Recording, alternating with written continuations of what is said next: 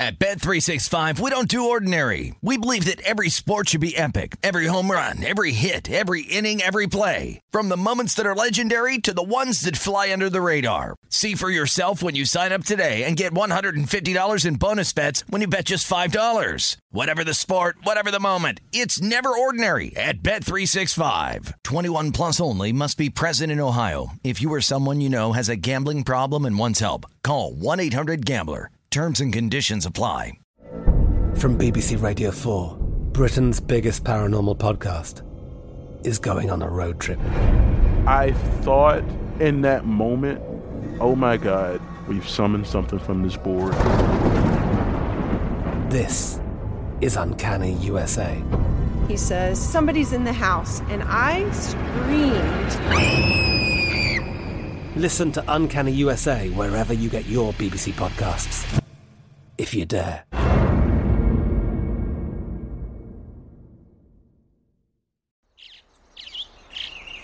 Getting ready to take on spring? Make your first move with the reliable performance and power of Steel battery tools.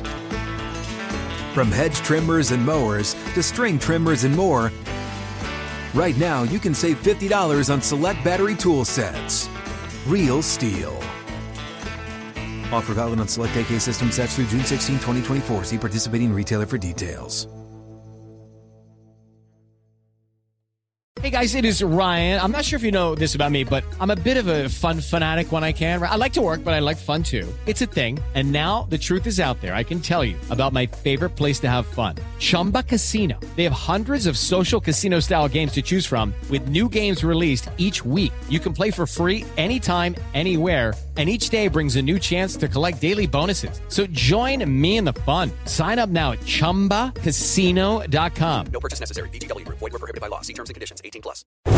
Breaking down every game, every day in Major League Baseball. This is the Baseball Betting Show. Here is your host, Greg Peterson. A warmer Philly hello. Welcome to lovely Las Vegas for the Baseball Betting Show with myself, Greg Peterson, now part of the VSiN Family Podcast.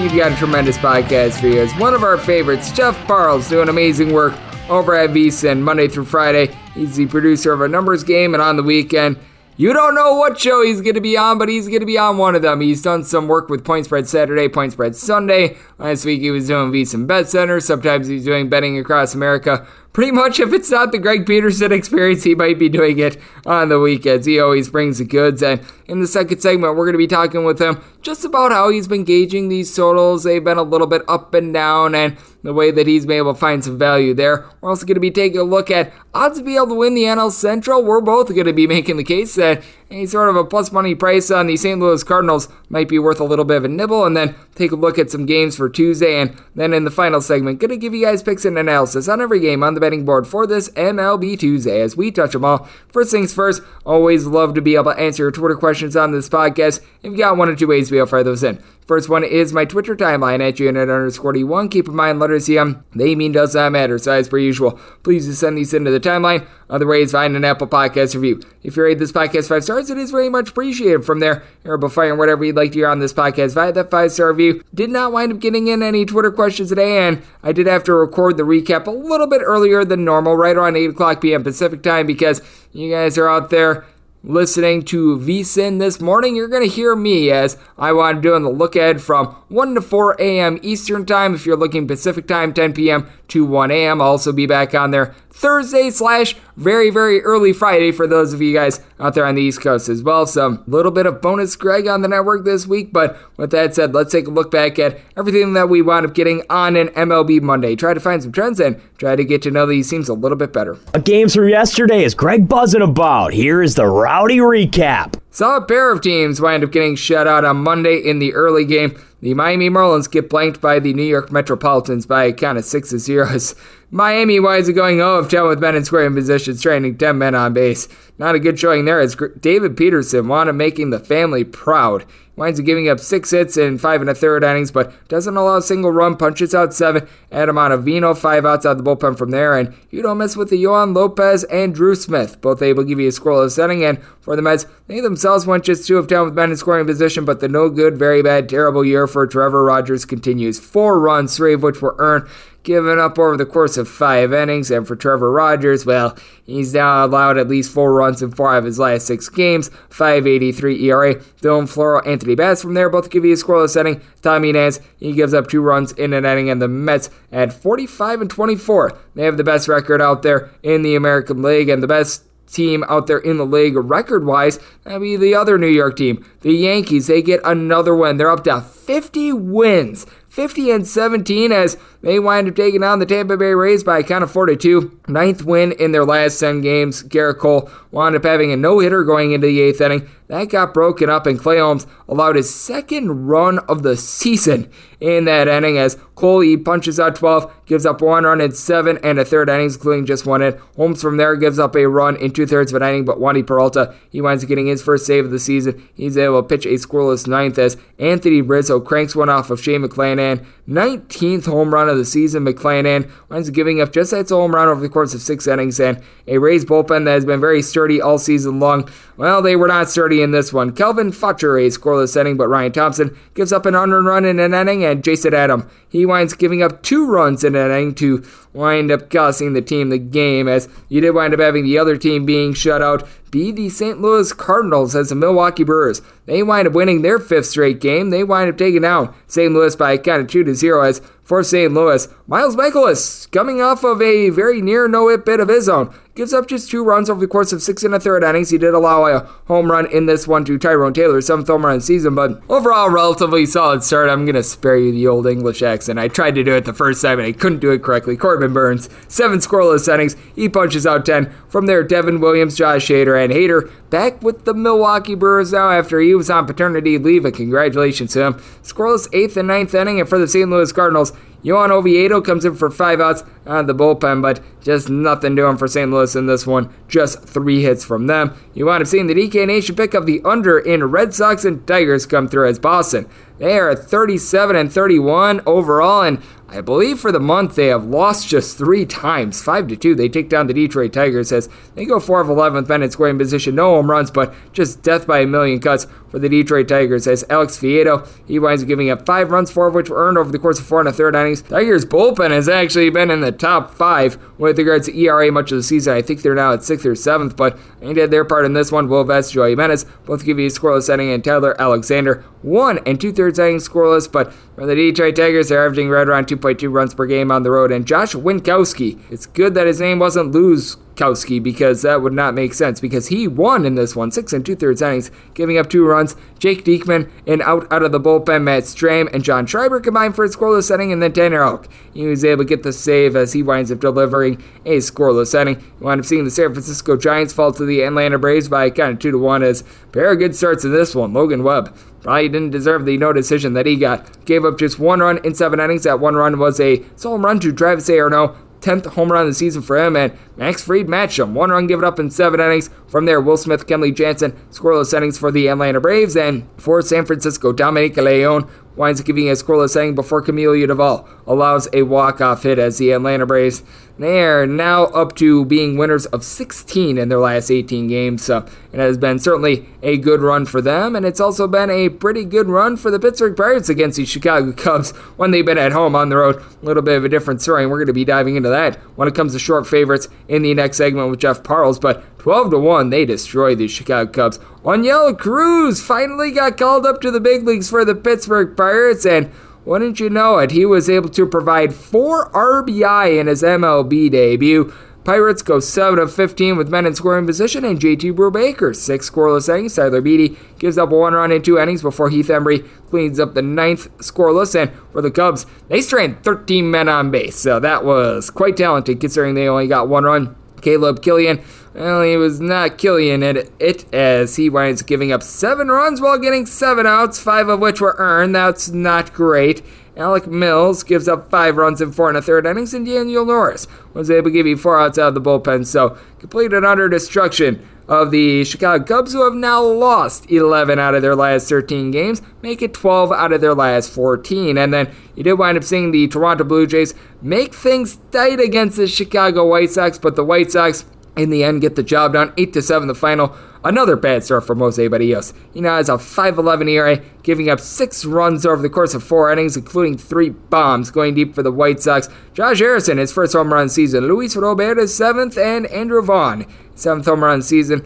Blue Jays bullpen has not been too great either. Matt Gage gives you a scoreless inning, and Trent Thornton 2 scoreless, but David Phelps, he gives up 2 runs in an inning for the Blue Jays. Did wind up having a pair of home runs in this one as Remy Tapia goes deep off of starter Lance Lynn, and shock, surprise, Joe Kelly gave up a home run. Kevon Biggio winds up getting his first of the campaign as Kelly, he gives up 2 runs in an inning, now rocking a nice 9.39 ERA. Ronaldo Lopez 2 scoreless innings, Kendall Graveman 8 scoreless inning, and Lance Lynn gives up 5 runs, 3 of which were earned. Clearly, he needs to get ramped up a little bit more as he wound up having not necessarily the world's greatest start, but the White Sox, they get it done. And for the White Sox, they have now scored at least 4 runs in now 7 out of their last 9 games. And as I'm doing this, Angels and Royals tied up 2-2 in the middle part of that game. And we do know that the San Diego Padres were able to jump on the Arizona Diamondbacks starter of Zach Davies as he wound up allowing 3 runs in his first 4 innings of work. And for the San Diego Padres, currently dealing with Manny Machado being out of the fold, it is unclear how long he's going to be out of the fold, but Jake Cronenworth was able to go deep off of Zach Davies for his 7th home run of the season. And if you're taking a look at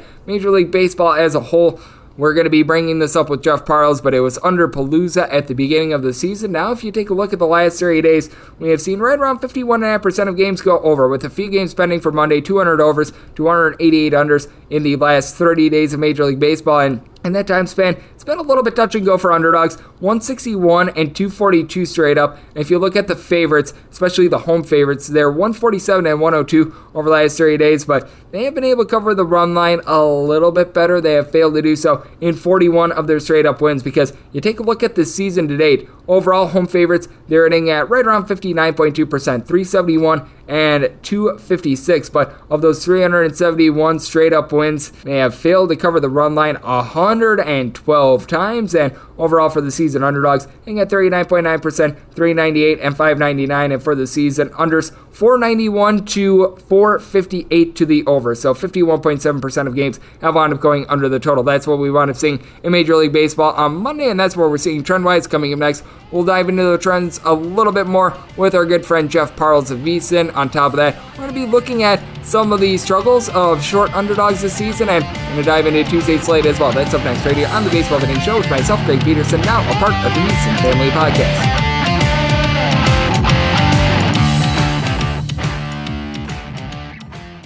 At Bet365, we don't do ordinary. We believe that every sport should be epic. Every home run, every hit, every inning, every play. From the moments that are legendary to the ones that fly under the radar. Whether it's a walk-off grand slam or a base hit to center field. Whatever the sport, whatever the moment. It's never ordinary at Bet365. 21 plus only. Must be present in Ohio. If you or someone you know has a gambling problem and wants help, call 1-800-GAMBLER.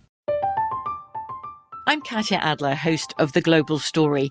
Over the last 25 years, I've covered conflicts in the Middle East, political and economic crises in Europe, drug cartels in Mexico. Now I'm covering the stories behind the news all over the world in conversation with those who break it. Join me Monday to Friday to find out what's happening, why, and what it all means. Follow The Global Story from the BBC wherever you listen to podcasts. Xumo Play is your destination for endless entertainment. With a diverse lineup of 350 plus live channels, movies, and full TV series, you'll easily find something to watch right away. And the best part? It's all free. Love music? Get lost in the 90s with iHeart 90s. Dance away with hip-hop beats and more on the iHeartRadio music channels. No logins, no signups, no accounts, no hassle. So what are you waiting for? Start streaming at play.xumo.com or download from the app and Google Play stores today. All you can stream with Xumo Play. Lucky Land Casino, asking people, what's the weirdest place you've gotten lucky? Lucky? In line at the deli, I guess? Aha, in my dentist's office. More than once, actually. Do I have to say? Yes, you do. In the car before my kids' PTA meeting. Really? Yes. Excuse me, what's the weirdest place you've gotten lucky? I never win and tell. Well, there you have it. You can get lucky anywhere, playing at LuckyLandSlots.com. Play for free right now. Are you feeling lucky? No purchase necessary. Void where prohibited by law. 18 plus. Terms and conditions apply. See website for details. At Bet365, we don't do ordinary. We believe that every sport should be epic. Every home run, every hit, every inning, every play. From the moments that are legendary to the ones that fly under the radar. Whether it's a walk-off grand slam or a base hit to center field. Whatever the sport, whatever the moment. It's never ordinary at Bet365. 21 plus only. Must be present in Ohio. If you or someone you know has a gambling problem and wants help, call 1-800-GAMBLER. I'm Katya Adler, host of The Global Story. Over the last 25 years, I've covered conflicts in the Middle East, political and economic crises in Europe, drug cartels in Mexico. Now I'm covering the stories behind the news all over the world in conversation with those who break it. Join me Monday to Friday to find out what's happening, why, and what it all means. Follow The Global Story from the BBC wherever you listen to podcasts. Xumo Play is your destination for endless entertainment. With a diverse lineup of 350 plus live channels, movies, and full TV series, you'll easily find something to watch right away. And the best part? It's all free. Love music? Get lost in the 90s with iHeart 90s, dance away with hip-hop beats, and more on the iHeartRadio music channels. No logins, no signups, no accounts, no hassle. So what are you waiting for? Start streaming at play.xumo.com or download from the app and Google Play stores today. All you can stream with Xumo Play. What's up? I'm John Wall. And I'm CJ Toledano, and we're starting a new podcast presented by DraftKings called Point Game. We're now joined by three-time NBA Sixth Man of the Year, elite bucket getter. Let's please welcome Jamal Crawford to Point Game. King of the Court one-on-one tournament. If they had it back in your prime, do you think you could have took it all? I'm going to be honest with you. I don't think I could have took it all, but I think I would have shocked a lot of people. I think Kobe and everybody in their prime, Kobe would win a one-on-one contest. Yeah, because you got to think. He's going to guard. He don't care about guarding. He's going to guard. He's going to guard. Like, you see him in the Olympics, he's going to guard. And then on top of that. I'm not guarding like that, CJ. Ladies and gentlemen, please welcome Sam Cassell to Point Game. I remember you came out from prime tears. I mean, he was in a culture shock. And then he's going through withdrawals about winning. Remember what I told you? I said, OG, you think I can get paid and go back and play in college? You think they ain't it? Check out Point Game with John Wall and CJ Toledano on the iHeartRadio app, DraftKings YouTube, or wherever you get your podcasts. At Bet365, we don't do ordinary. We believe that every sport should be epic. Every home run, every hit, every inning, every play. From the moments that are legendary to the ones that fly under the radar. See for yourself when you sign up today and get $150 in bonus bets when you bet just $5. Whatever the sport, whatever the moment, it's never ordinary at Bet365. 21 plus only. Must be present in Ohio. If you or someone you know has a gambling problem and wants help, call 1-800-GAMBLER. Terms and conditions apply. From BBC Radio 4, Britain's biggest paranormal podcast is going on a road trip. I thought in that moment, oh my God, we've summoned something from this board. This is Uncanny USA. He says, somebody's in the house, and I screamed. Listen to Uncanny USA wherever you get your BBC podcasts, if you dare.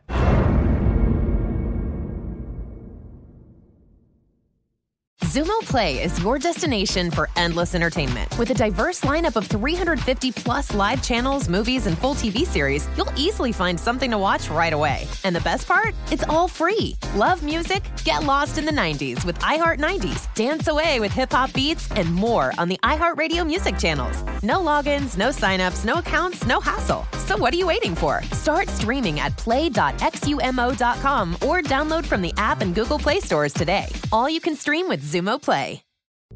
What's up? I'm John Wall. And I'm CJ Toledano, and we're starting a new podcast presented by DraftKings called Point Game. We're now joined by three-time NBA Sixth Man of the Year, elite bucket getter. Let's please welcome Jamal Crawford to Point Game. King of the Court one-on-one tournament. If they had it back in your prime, do you think you could have took it all? I'm going to be honest with you. I don't think I could have took it all, but I think I would have shocked a lot of people. I think Kobe and everybody in their prime, Kobe would win a one-on-one contest. Yeah, because you got to think. He's going to guard. He don't care about guarding. He's going to guard. He's going to guard. Like, you see him in the Olympics, he's going to guard. And then on top of that. I'm not guarding like that, CJ. Ladies and gentlemen, please welcome Sam Cassell to Point Game. I remember you came out from crying tears. I mean, he was in a culture shock. And then he's going through withdrawals about winning. Remember what I told you? I said, OG, you think I can get paid and go back and play in college? You think they ain't it? Check out Point Game with John Wall and CJ Toledano on the iHeartRadio app, DraftKings YouTube, or wherever you get your podcasts. Breaking down every game, every day in Major League Baseball. This is the Baseball Betting Show. Here is your host, Greg Peterson. And we're back here in lovely Las Vegas for the Baseball Betting Show with myself, Greg Peterson, now part of the VSiN Family Podcast, and it is great to be joined by our guest as Jeff Parles doing absolutely amazing work over here at VSiN. He's sort of our super utility player because every Monday through Friday you're able to catch him on a numbers game as the producer for one Gil Alexander. And then from there on the weekends, he's been doing a wide variety of things, everything from betting across America to Point Spread Saturday/Sunday, the VSiN Bet Center. We've seen him on the Run Line a couple of times. Pretty much the only weekend show he hasn't done is the Greg Peterson Experience. And, well, that would be very strange to see Jeff Parles on the Greg Peterson Experience because, well, his name is not spelt with a G in front of it because Jeff is spelt with a J. To be able to follow him on Twitter, Jeff Parles all together, and that is Jeff with a J, once again, not a G-E. Always have to make that distinction. And, Jeff, it is always great to have you aboard. Thank you. Well, Greg, I think the easier way to say it is that I'm not Greg Peterson. I think that's the easiest way to say that. But as always, it's a pleasure to be with you. And I am Ron Wait, the teleprompter screwed up. Gosh darn it, I'm not Ron Burgundy. But with that said, Jeff, what has been very interesting to take a look at, it almost feels like sometimes we do get the teleprompter wrong, is what we've been seeing with regards to MLB totals recently, because as we both know, under Palooza to begin the season, and you take a look at the last 30 days, right around 52% or so of games have wound up going over the total. Have you really been gauging totals? Because it feels like it's been very, for lack of a better term, topsy-turvy thus far this season. Yeah, well, again, Greg, I think it's just staying in front of the curve. We saw at the beginning of the year, books did not adjust as quickly as you would have anticipated for the dead baseball that we saw at the beginning of the year. That's why we saw under Palooza in the fashion that we did early. Then we saw the numbers didn't adjust accordingly when the runs started to come back up, so you saw a lot of overs. Now you're starting to get to the point where the books have started to figure it out, but we have one little advantage, Greg. I don't know if you know this, Greg. When we get to June, July, August, it is hotter everywhere in this country, especially here in Vegas. But thankfully, there's no Major League Baseball team in Vegas that would have to deal with the 110 heat that only you like, apparently, Greg. But yes, sir. Look, I'll say this. I think this is one of those where the biggest thing this year, and I'm not entirely sure why it's the case, books have been a little slow on adjusting on totals. You'll be able to play the dips a little bit better and the highs when you talk about totals, Greg, a little bit easier than I think you have in the past. I'm not entirely sure why books have been a little bit slow to adjust these totals. Now, we're getting to the point where baseball is going to be the only thing in town other than car racing and golf very soon. So maybe with that, the numbers will be a little bit sharper. But while they're not as 100% sharp as they usually are, take advantage. Now, I know that there's someone listening to this who's going to throw this out here as well, but I will say WNBA when it comes to summertime as well, more offerings on correct. That landscape. And I know that our friend Danielle Avari does a terrific job over there. For anyone looking for the WNBA, she does a great job on that front, but certainly much fewer offerings, to your point, that certainly does wind up standing. And I do think that it is interesting to take a look at things as well with regards to Major League Baseball in terms of favorites too, because Jeff, since we've been out here in Las Vegas, something that I've noticed just year in and year out is that it feels like the big favorites, they get chalkier and chalkier. Look no further than that 2019 season where you wound up having that insane Astros versus Tigers series where the Tigers were north of plus 350 in darn near every single one of those games. And I think that that's something to take a look at as well, because the percentage of overall wins for underdogs feels like it's a little bit down this year. It's barely below 40% as we sit here right now, but it does feel like sort of the larger underdogs, the teams that I think a good line of demarcation would be a plus 175 or greater. It seems like they've been a little bit more profitable than some of these shorter underdogs, like a plus 120, a plus 115, plus 125, numbers like that. I'm not sure if you agree/disagree with that, but I thought that that's been really interesting to take a look at this season. I think that that is going to be a great case study moving forward because I do anticipate a lot of big favorites, especially in Yankees games moving forward. Well, Greg, upsets happen, and I mean, we're going to get to a point here where the Yankees start being $3-4 favorites against the dregs of the American League. I do agree with you. Again, we'd have to run the numbers to be certain on this. But you have a lot of even matchups this year when you have bad teams playing each other. So, like, let's take, for example, this week, the Cubs and the Pirates, okay? All those games are going to be lined pretty close to pick 'em because both of those teams stink. And neither of those teams really have a dominant pitcher at this point. So you get a scenario like that. Let's say Pittsburgh, I know Pittsburgh went off as a small underdog on Monday night, but let's say you get Pittsburgh as let's say, just for the sake of the argument, Pittsburgh's at home, you get Pittsburgh as like a -115, -120 favorite these next few games, and they win. That's going to cause those numbers, like you said, where the teams that are smaller underdogs are losing games because you end up with these even matchups of crappy teams playing each other. And again, the teams that are favored in that, especially when they're at home, more times than not, they're going to win their home games instead of their road games. So I think that's part of the reason. And also, too, Greg, against the good teams in the American League, the Yankees have not, except for select games against Tampa and Toronto in games in the Bronx, the Yankees have not been huge favorites. So, of course, the Yankees are going to dominate. A team's got 49 wins, and we're not even at June 21st at this point. Yeah, of course, you're going to see them winning as a short favorite more times than not. So I think it just, you have a lot of teams that are very similarly talented. So that's why you're seeing prices like this. The shorter favorites are doing pretty well. And then, of course, again, it's baseball. Upsets happen. $2 underdogs win more in baseball than they do in other sports. I understand what you're saying. I haven't dove into that. I do agree with you on these shorter dogs not doing well this year. But I think that's because there's a lot of very evenly matched teams, whether you're talking about bad or good. Yep, and to your point, when we wound up seeing the Yankees play host to the Detroit Tigers, I think it was 2 weeks ago, it might have been closer to 3 weeks ago, they were darn near a $3 favorite in all of those games, and I do think that is certainly going to be a sign of things to come, as we do have Jeff Parles, does a great job over at VSiN, joining me right here on the show, and as of right now, we do have a couple games that are off the board, but no $2 favorites as of right now. That could wind up changing when it's all said and done, because there are a couple games that are off the board, but with that said, I do think that it's going to be really interesting to take a look at some of these teams moving forward, and I'm very curious to see how Jack Flaherty is going to be able to do against the Milwaukee Brewers, because you're a man that I know that a few years ago you were working out there in the great state of Missouri, and as of right now, we're finding the Brewers right around about a -118 to a -120 favorite. There's a little bit of question mark with the Milwaukee Brewers, but it was looking like it was going to be Aaron Ashby. At first, this is one that now it's thrown into flux a little bit, but with that said, I think that taking a look at Jack Flaherty moving forward is going to be very, very interesting, and I think it could be a little bit volatile as well, because he didn't wind up making a lot of rehab appearances. First start of the year, he winds up going 3 innings, and this is a legitimately good St. Louis Cardinals team, and if they want to reach their peak, I do think that they're going to need Jack Flaherty to be able to find it. I think the big question is, when will that be for Captain Jack? I don't know, Greg, and I think you just illustrated it pretty well in that question. You're going to see a lot of volatility with Flaherty early because, again, he's been hurt for an extended period of time. And also, too, after that massive start, I think he started 10-0 last year, right? Something like that, yeah. 10-0, 10-1. After that great start, he's not been that guy. He just hasn't been, and it's been injuries that have derailed him. So, look, I don't know how to handle him moving forward.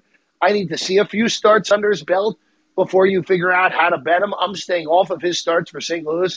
And again, that NL Central race very well may end up being the most competitive there is in baseball, because you're dealing with two teams that I think will both end up in the 90-win plateau, at least 90, maybe even mid-90s, if those two teams take advantage of the bad teams in that NL Central in the way that you would hope if you're a backer of either Milwaukee or St. Louis futures. But I have nothing on this game, Greg, because I need to see more from Flaherty before going one way or another with backing him or fading him. And to your point, he went 9-2 last season, just to be official there. So there was that. But I just take a look at that race as well, and you wound up illustrating it. The Milwaukee Brewers, for much of the season, I feel like have been a little bit too much of a favorite out there in the National League Central. And I don't know if I'd be willing to lay the price that we're seeing right now in terms of the Milwaukee Brewers, because you take a look at DraftKings in the NL Central, and the Brewers are still a -$2 favorite. We don't know when Brandon Woodruff is going to be coming back. I had on the Milwaukee Brewers pre- and post-game host Matt Pauley on the show last weekend. He was saying that Freddie Peralta He probably at the earliest will be coming back for August. This is a highly suspect Brewers offense when they're not playing against the Reds. Against the Reds, they look very, very good, but when they're not playing against the Reds, not so great. And the St. Louis Cardinals to win the division right now at a plus 145, I think that in terms of the futures market, that's still one of the best values out there on the market, especially with the way that Paul Goldschmidt and so many of the guys from the minor leagues have come up and have been terrific for this Cardinals team, because I feel like they've got the better offense. And if the Brewers aren't healthy with regards to rotation, that pitching matchup, it's a little bit more equal than it was at the beginning of the season. Greg, we have learned this throughout our existence. When you doubt the St. Louis Cardinals, it usually bites you in the behind, because that is just a franchise, except for a few years here and there where Mike Matheny really brought them down 5-6 years ago now for a few years when they missed the playoffs 2 straight years. But they are a team that always seems to overachieve. I mean, even last year, remember last year, Greg, they looked like they were going to go under 500 and then go on this absurd run, win the second wild card going away, and then they were a Chris Taylor bomb away from being in extra innings of the wild card game against a 105-win Dodgers. So this is a team that knows how to win games. And you also now, and look, their pitching is a question mark. Their starters and bullpen alike. And for Milwaukee, other than Hader, that bullpen, Devin Williams too, who has stabilized the ship, there are questions in that Milwaukee bullpen other than those two. And then the starters, you documented it earlier, it's the injuries that you're really concerned about with Woodruff and Peralta. If those two guys don't come back, you may have a little bit of an issue if you're Milwaukee with your rotation depth. Look, it is a coin flip. If you can get a plus price on St. Louis, I would play it. I would play it even as low as the even money. I think they're going to have a real shot to win this division. I do think both teams end up making the playoffs, Greg. Now, could they end up playing each other in the 3-6 in the new wild card round? Yeah, I actually think that's pretty darn likely when this is all said and done. I don't disagree with you there. I do think that both teams make the playoffs. And, hey, you're going to give me a plus 145 right now to be able to have the Cardinals win the division. I think that that's pretty good value myself, as we do have Jeff Parles joining me right here on the podcast. And, Jeff, another marquee game for Tuesday I think is really interesting is out there also in the Midwest. White Sox and Blue Jays. Kevin Gausman has not looked like himself in recent starts, but still, a guy is giving up like 1.5 walks per 9 innings. He's given up, I think, 3 home runs in over 70 innings thus far this season. He's going up against a guy in Dylan Cease. He's had a couple starts that have really derailed his home ERA, but by and large, has been able to do a solid job. The White Sox, they've been able to score 4+ runs in 6 out of their last 8 games. They are managed by a knucklehead, but with that said, right now they've been able to stabilize things a little bit more. Right now you're finding a total anywhere between 8.5 with heavy juice on the over to a 9, and the Toronto Blue Jays at a minus 130. I'm not sure about you, but what really stands out to me is the total being at either a super high 8.5 or a 9, because I just take a look at the pedigree of both of these pitchers. I do recognize that the bullpens behind them aren't necessarily the world's greatest, but this just seems a little bit too high in this spot for me. Well, look, Greg, you're dealing with Gausman, who for a chunk of the early portion of the year I thought was the AL Cy Young frontrunner. I don't think he is anymore, but still a darn good pitcher and a legitimate ace. Cease is a guy who, he's the Lucas Giolito trajectory. Because you remember Lucas Giolito came up and was the worst pitcher in baseball his first year in baseball, and then turned into this really good borderline ace pitcher.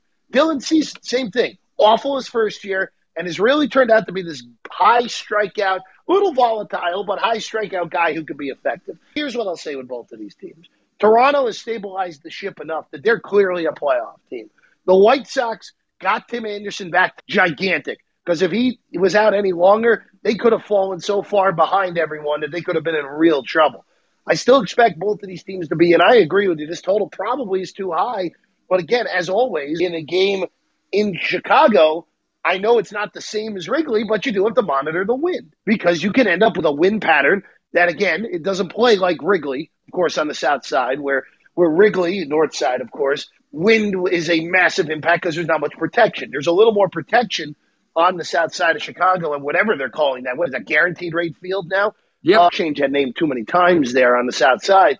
But you're looking at a scenario where, look at the wind, see if it's a scenario where you can bet this thing under if the wind isn't crazy blowing out at a high number. But if it is, it's probably a stay off. I take a look at that game out there in Chicago, and I do think that Kevin Gausman could be able to find it after his last start against the Baltimore Orioles. Well, didn't necessarily go his way. And Cease, if you've been taking his K props, you've been making yourself a lot of money this season. And Jeff, just taking a look at the board for Tuesday, is there anything else that really stands out to you, whether it be a bet that you're going to be focusing on or just a game in general, a team in general that you want to be able to take a look at, maybe gauge them for a couple future bets, maybe take a look at them perhaps as a little bit of a dark horse moving forward?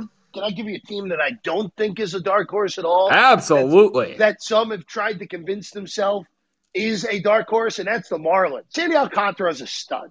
Sandy Alcantara actually should probably be the favorite right now, like he is for the NL. Joe Musgrove. Yeah, him and Musgrove are the only two answers that are acceptable right now to me, Greg. So I have no problem with Musgrove. I lean Alcantara, but it's close. It's close. Musgrove's been great, and Musgrove's really going to have to shove now with the Padres dealing with not only Tatis out, but now Machado out with that ugly-looking sprained ankle that he suffered in Denver. But maybe the Mets are just that good, Greg. But after watching Miami for 4 games, they have the look of a team that has this great pitching, and I've seen this look with the Mets in the past, where they have great pitching, but they know they're screwed because they can't score runs.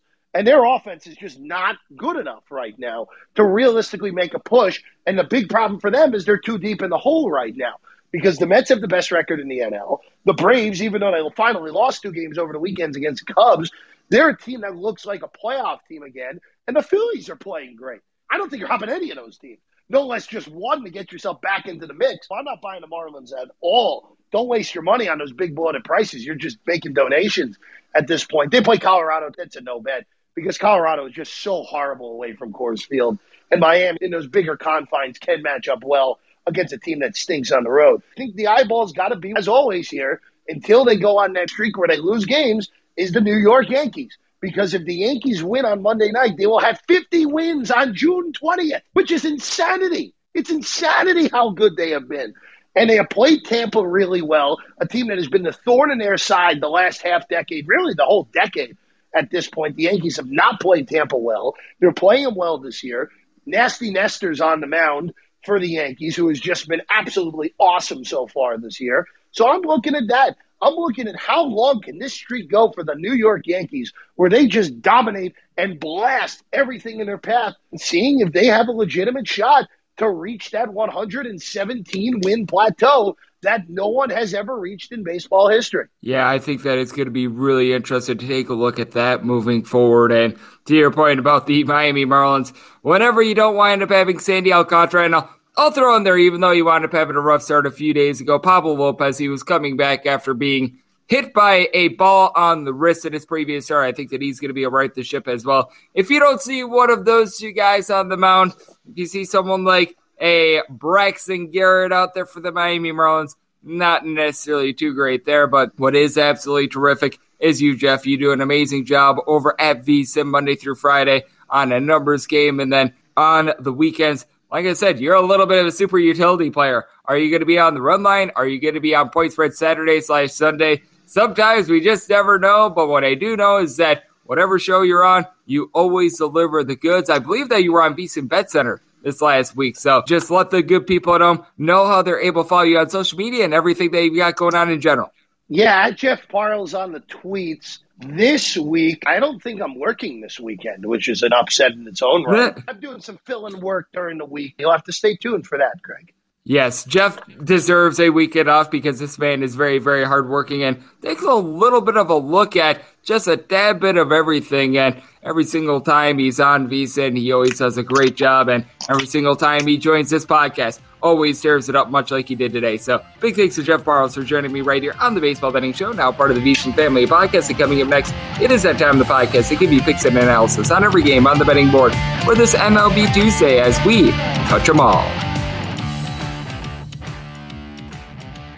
At Bet365, we don't do ordinary. We believe that every sport should be epic. Every home run, every hit, every inning, every play. From the moments that are legendary to the ones that fly under the radar. See for yourself when you sign up today and get $150 in bonus bets when you bet just $5. Whatever the sport, whatever the moment, it's never ordinary at Bet365. 21 plus only. Must be present in Ohio. If you or someone you know has a gambling problem and wants help, call 1-800-GAMBLER. Terms and conditions apply. From BBC Radio 4, Britain's biggest paranormal podcast is going on a road trip. I thought in that moment, oh my God, We've summoned something from this board. This is Uncanny USA. He says, somebody's in the house, and I screamed. Listen to Uncanny USA wherever you get your BBC podcasts, if you dare.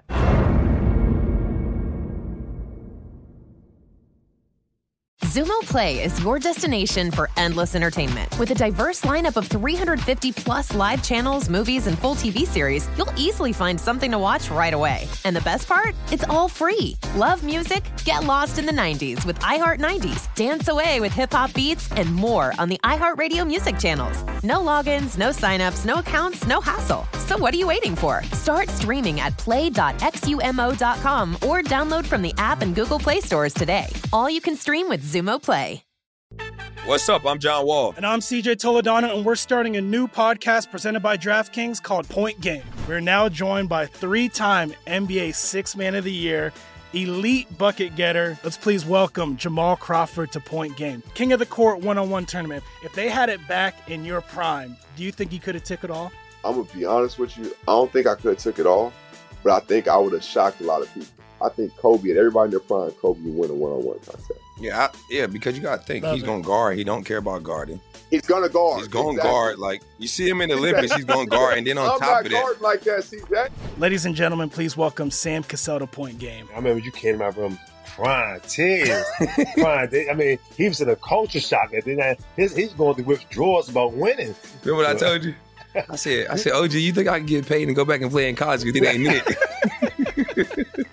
Check out Point Game with John Wall and CJ Toledano on the iHeartRadio app, DraftKings YouTube, or wherever you get your podcasts. At Bet365, we don't do ordinary. We believe that every sport should be epic. Every home run, every hit, every inning, every play. From the moments that are legendary to the ones that fly under the radar. Whether it's a walk-off grand slam or a base hit to center field. Whatever the sport, whatever the moment, it's never ordinary at Bet365. 21 plus only. Must be present in Ohio. If you or someone you know has a gambling problem and wants help, call 1-800-GAMBLER. I'm Katya Adler, host of The Global Story. Over the last 25 years, I've covered conflicts in the Middle East, political and economic crises in Europe, drug cartels in Mexico.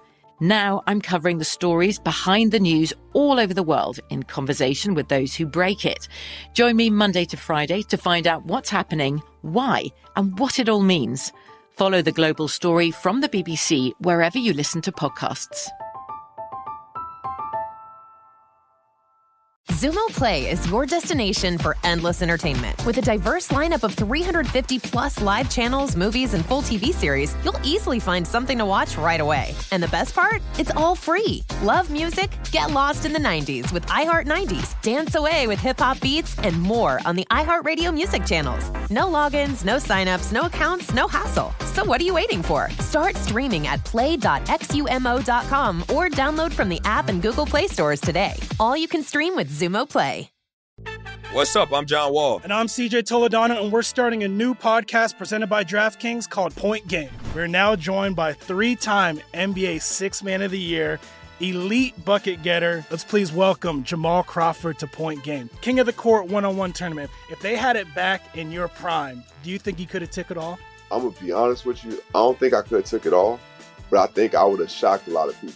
I think Kobe and everybody in their prime, Kobe would win a one-on-one contest. Yeah, because you got to think, he's going to guard. He don't care about guarding. He's going to guard. He's going to guard. Like, you see him in the Olympics, he's going to guard. And then on top of that. I'm not guarding like that, see that? Ladies and gentlemen, please welcome Sam Cassell to Point Game. I remember you came out from crying, tears, crying. I mean, he was in a culture shock. And then he's going through withdrawals about winning. Remember what I told you? I said, OG, you think I can get paid and go back and play in college because it ain't it? Check out Point Game with John Wall and CJ Toledano on the iHeartRadio app, DraftKings YouTube, or wherever you get your podcasts. At Bet365, we don't do ordinary. We believe that every sport should be epic. Every home run, every hit, every inning, every play. From the moments that are legendary to the ones that fly under the radar. Whether it's a walk-off grand slam or a base hit to center field. Whatever the sport, whatever the moment, it's never ordinary at Bet365. 21 plus only. Must be present in Ohio. If you or someone you know has a gambling problem and wants help, call 1-800-GAMBLER. From BBC Radio 4, Britain's biggest paranormal podcast is going on a road trip. I thought in that moment, oh my God, we've summoned something from this board. This is Uncanny USA. He says, somebody's in the house, and I screamed. Listen to Uncanny USA wherever you get your BBC podcasts, if you dare.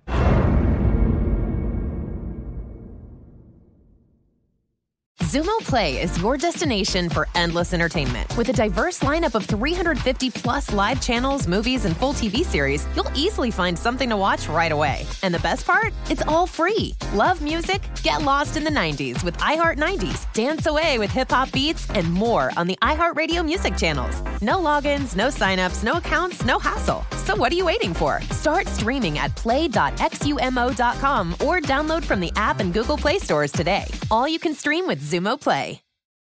What's up? I'm John Wall. And I'm CJ Toledano, and we're starting a new podcast presented by DraftKings called Point Game. We're now joined by three-time NBA Sixth Man of the Year, elite bucket getter. Let's please welcome Jamal Crawford to Point Game. King of the Court one-on-one tournament. If they had it back in your prime, do you think you could have took it all? I'm going to be honest with you. I don't think I could have took it all, but I think I would have shocked a lot of people. I think Kobe and everybody in their prime, Kobe would win a one-on-one contest. Yeah, because you got to think, he's going to guard. He don't care about guarding.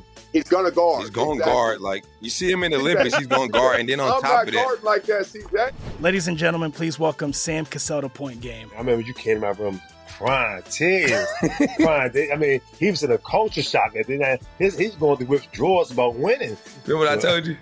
I said, OG, you think I can get paid and go back and play in college because it ain't it? Check out Point Game with John Wall and CJ Toledano on the iHeartRadio app, DraftKings YouTube, or wherever you get your podcasts. Breaking down every game, every day in Major League Baseball. This is the Baseball Betting Show. Here is your host, Greg Peterson. And we're back here in lovely Las Vegas for the Baseball Betting Show with myself, Greg Peterson, now part of the VSiN Family Podcast. It is always great to get Jeff Parles on.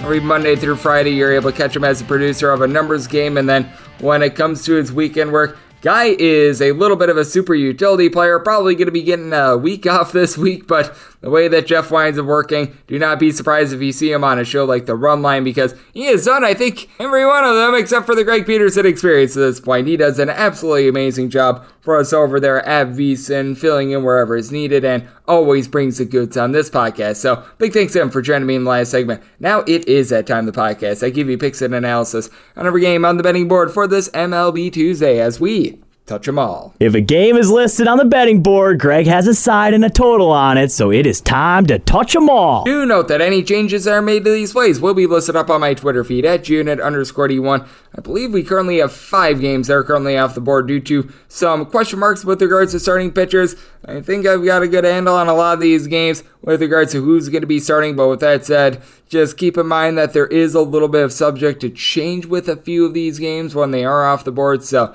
I just want to give that disclaimer right now as we are going to be going with the National League games first, then the American League games, and then Interleague games are going to be at the bottom. So let's start with 901-902 on the betting board. The LA Dodgers hit the road face-off against the Cincinnati Reds. We are on to Cincinnati, and they're on to Tyler Mahle getting the start, and Tony Gonsolin is going to be going for the LA Dodgers. The Dodgers find themselves anywhere between -180 and -180 favorites. Meanwhile, between +155 and +175 is your price on Cincinnati. 9.5 is your total. The under is anywhere between -110 and -120. The over is anywhere between even and -110. Did why I'm saying my total at a 9.6. You've got a Reds team that up until the series with the Brewers, they had played out of their last 24 home games, 22 with 4+ runs in them. They got to 4 just once in that last series, but they have been a machine when it comes to offense. Brandon Drury has really been able to do a good job of being able to supply some power, hitting right around 270. He's been able to supply 14 home runs, and then past that, Tommy Pham right around at 360 on base with 9 home runs. Kyle Farmer sitting at 280. He's been able to give the team a few home runs recently as well. Joey Votto, since coming off of the COVID IL, he's got an on-base percentage that's north of a 350. Tyler Stevenson has been out of the fold recently, but he's been able to do a solid job hitting at 300 himself. So the Reds do have some capable bats, and in terms of home batting average, they're in the top 5 of the big leagues. And for the Dodgers, very befuddling. Their road ERA is like 0.75 points better than it is at home thus far this year. And you take a look at Tony Gonsolin, and he has been absolutely tremendous for this team. He's made 12 starts. He is now being able to give the team 6+ innings in these starts. He's went 6+ in each out of the last 5. And I mean, the guy has given up 2 runs or fewer in every one of them as well. A combined 5 runs given up in his last 5 starts. And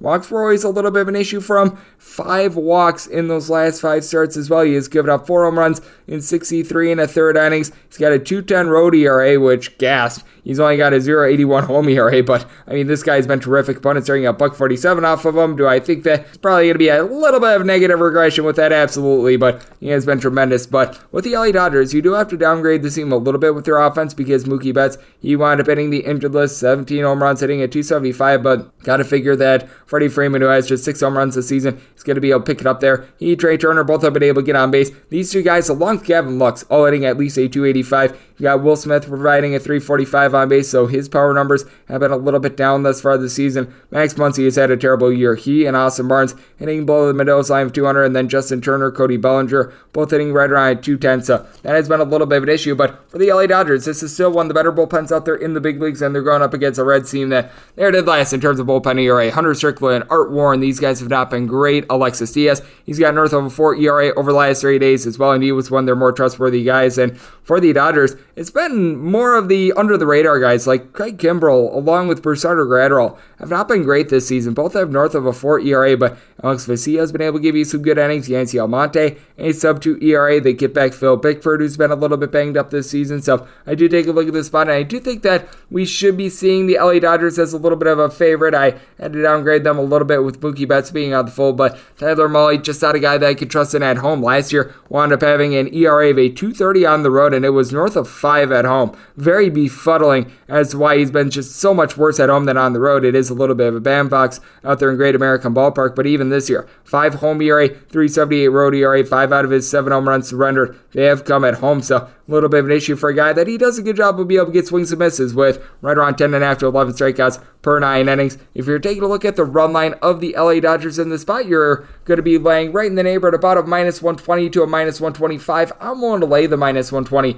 run line that I am seeing right now, so I'm going to be going with the Dodgers, laying a 1.5 in this spot, and I set my total at a 9.6 with the way that the Reds just have not been able to hold teams down in general, so I'm looking at an over, and I'm going to be taking a look at the run line of the Dodgers. 903, 904 on the betting board. The Colorado Rockies, they're on the road facing off against the Miami Marlins, as Daniel Castano is going to be going for the Fish, and you've got Ryan Feltner, who's going to be on the bump for Colorado. Anywhere between 8 and 8.5 is your total. On the 8, over is anywhere between -110 and -120. The under is anywhere between even and -110. On the 8.5, under is -120, and the over is even with Miami. They are anywhere between a -120 and a -130 favorite. Meanwhile, if you're taking a look at Colorado, anywhere between even money and +115 is the price on them. And for Ryan Feltner, he has been able to do a solid job of being able to get some swings and misses, right around 10 strikeouts per 9 innings. You take a look at his last 4 starts, he's given up 2 runs or fewer in 3 of them, so it's actually been a little bit encouraging, and he's got a 3.94 road ERA compared to a 6.30 home ERA, so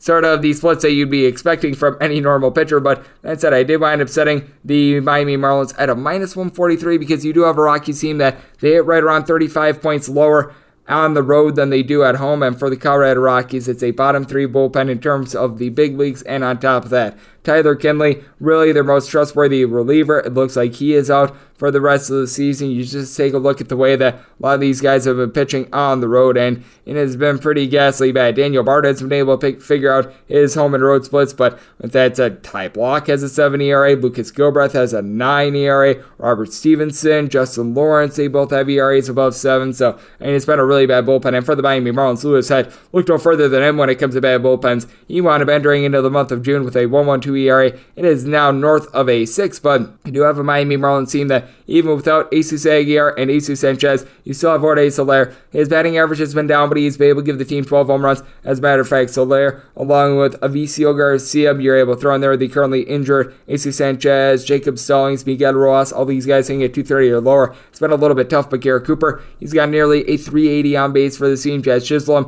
he's seen a little bit of a dip in his batting average, but has been able to supply 13 home runs. And then you do take a look at the flip side for the Colorado Rockies, and CJ Cron has 16 home runs thus far this season, but 12 of them have come at home. I believe that Brendan Rodgers has had every one of his home runs wind up coming at home thus far this season, so that is a little bit of an issue for this team. Ryan McMahon is sitting at 211 on the road as well, so you got some very demonstrative home and road splits when it comes to Colorado Rockies, and I do think that they are going to wind up biting them in the butt. And for Castano, first start of the season went very well for him. 6 2/3 innings scoreless against Philadelphia. Always has been a relatively steady guy, not a guy that has ever been able to get a lot of strikeouts at the big league level. 5 punch-outs and 10 2/3 innings between that start and some long relief appearances. For his career, right around 4.5 strikeouts per 9 innings. Gives up right around 3 walks per 9. Doesn't wind up giving up a heck of a lot of hard contact. So a guy that he's able to go out there, he's able to hold down the fort in a pitcher-friendly ballpark. I think that that's going to play quite well. Did wind up saying my total at an 8.2. I personally would rather have an 8.5 under rather than an 8 over. This is going to be a little bit of a juice play though, but I'm going to be taking a look at an 8.5 under personally with the way that the Rockies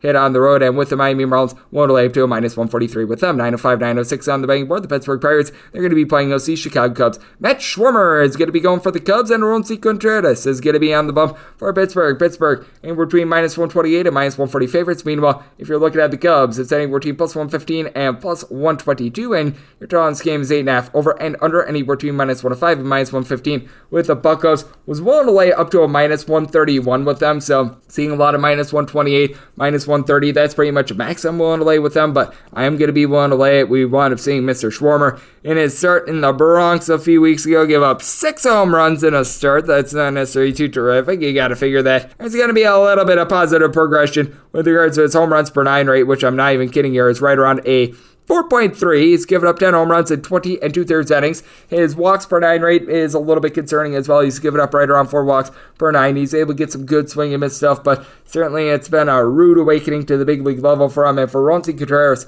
young 22-year-old that I actually really do like. He's got some pretty electric stuff. He's been able to get right around 10 strikeouts per 9 innings. He's given up the deep ball a little bit himself. 4 home runs given up in 32 2/3 innings. You do take a look at what he's done at home, man. I mean, it's a small sample size. 13 2/3 innings. He's made 2 starts and a long relief appearance. He has given up 0 runs. Everything that he's given up has come on the road. Now, I do think that there's going to be some negative regression with that, but that said, he's been able to do a nice job holding down the fort at both of these bullpens. Not necessarily so great, though. I will say for the Pittsburgh Pirates, I believe that now all but 5 of their wins have come out of the bullpen this far this season. David Bednar has been terrific for the team. J.C. Young, he's been able to give you a 2-ish ERA. Now, you've got guys like Heath Embry, Chris Stratton that have north of a 5 ERA, but with the Pittsburgh Pirates, they finally did it. Onyel Cruz is up at the big leagues, and he got a start yesterday. That should be able to help this team out. Very good prospect. Jack Wisniewski ended up having a little bit of a fluky 3-home run game a few days ago, but now he's been able to give the team a double-digit amount of bombs. 11 home runs and 19 RBIs sort of shows how the guys in front of him are getting on base, and he's only hitting right around 230, but he's been able to provide a little bit of something to Brian Hayes. He's hitting at 270. Michael Chavis a 260, along with Hoy Park, who's now hitting at 260. So you've actually got a couple guys that are doing a solid job of reaching base. Brian Reynolds hitting above a 300 over the last 30 days. And for the Cubs, you do have guys that find a way to be able to move the line. As you've got Wilson Contreras with right around a 390 on base. He's been able to supply 12 home runs thus far this season. Patrick Wisdom has 12 home runs as well, but he, Jonathan VR, Jason Hayward, Alfonso Rivas, all these guys are hitting a 220 or lower, but Rafael Ortega right around a 350 on base. You've been able to have Ian Happ get on base at right around a 380 clip. And then I've been very impressed by Christopher Morel. Leadoff hitter is hitting right around 260, but the bullpen after they began the season, quite solid. It's been really regressing on the team. Michael Gibbons now is north of a 4 ERA. Alec Mills, the long guy, along Daniel Norris. Both of these guys have been just absolutely terrible for this team. Both of these guys have north of a 7 ERA. Rowan Wick has seen a big-time increase with regards to his ERA as well. So this is a spot in which I do think that the Pirates should be a moderate favorite. I'm willing to lay up to a -130 with them. And then when it comes to this total, I do wind up saying it at an 8.6. You've got some players on the Cubs that are able to get on base. I do think that Onyel Cruz is going to be able to help out this Pittsburgh Pirates team. And Schwarmer, he's given up a bunch of bombs. I do think that Contreras is doing for a little bit of regression. So looking at an 8.5 over and looking at the Buccos, 907, 908 on the betting board. The San Francisco Giants hit the road face-off against the Atlanta Braves. Spencer Strider is going to be going for the Braves. As I do this podcast, it is to be determined for the San Francisco Giants, but all signs point to Anthony DeScalfani being able to make this start, and if we do wind up getting DeScalfani against Spencer Strider, I'd be setting Strider a -140 favorite, and I'd be making the total to wear a 9 or less. I'd be looking at an over a 9.5 or higher to the under with DeScalfani. You just don't really know what you're going to be able to get out of him, because last season in games in which he did not wind up facing off against the LA Dodgers, they were really his main kryptonite. He wound up actually having an ERA that hovered right around a 3. So as long as he could avoid the LA Dodgers, this guy was actually really, really good. But with that said, with Anthony DeScalfani, we have not seen this man in quite a while. He made 3 starts in the early part of the season. He's been on the injured list for quite a while. Did wind up making a couple rehab appearances over there with Sacramento. In 2 starts, he wound up going 5 2/3 innings.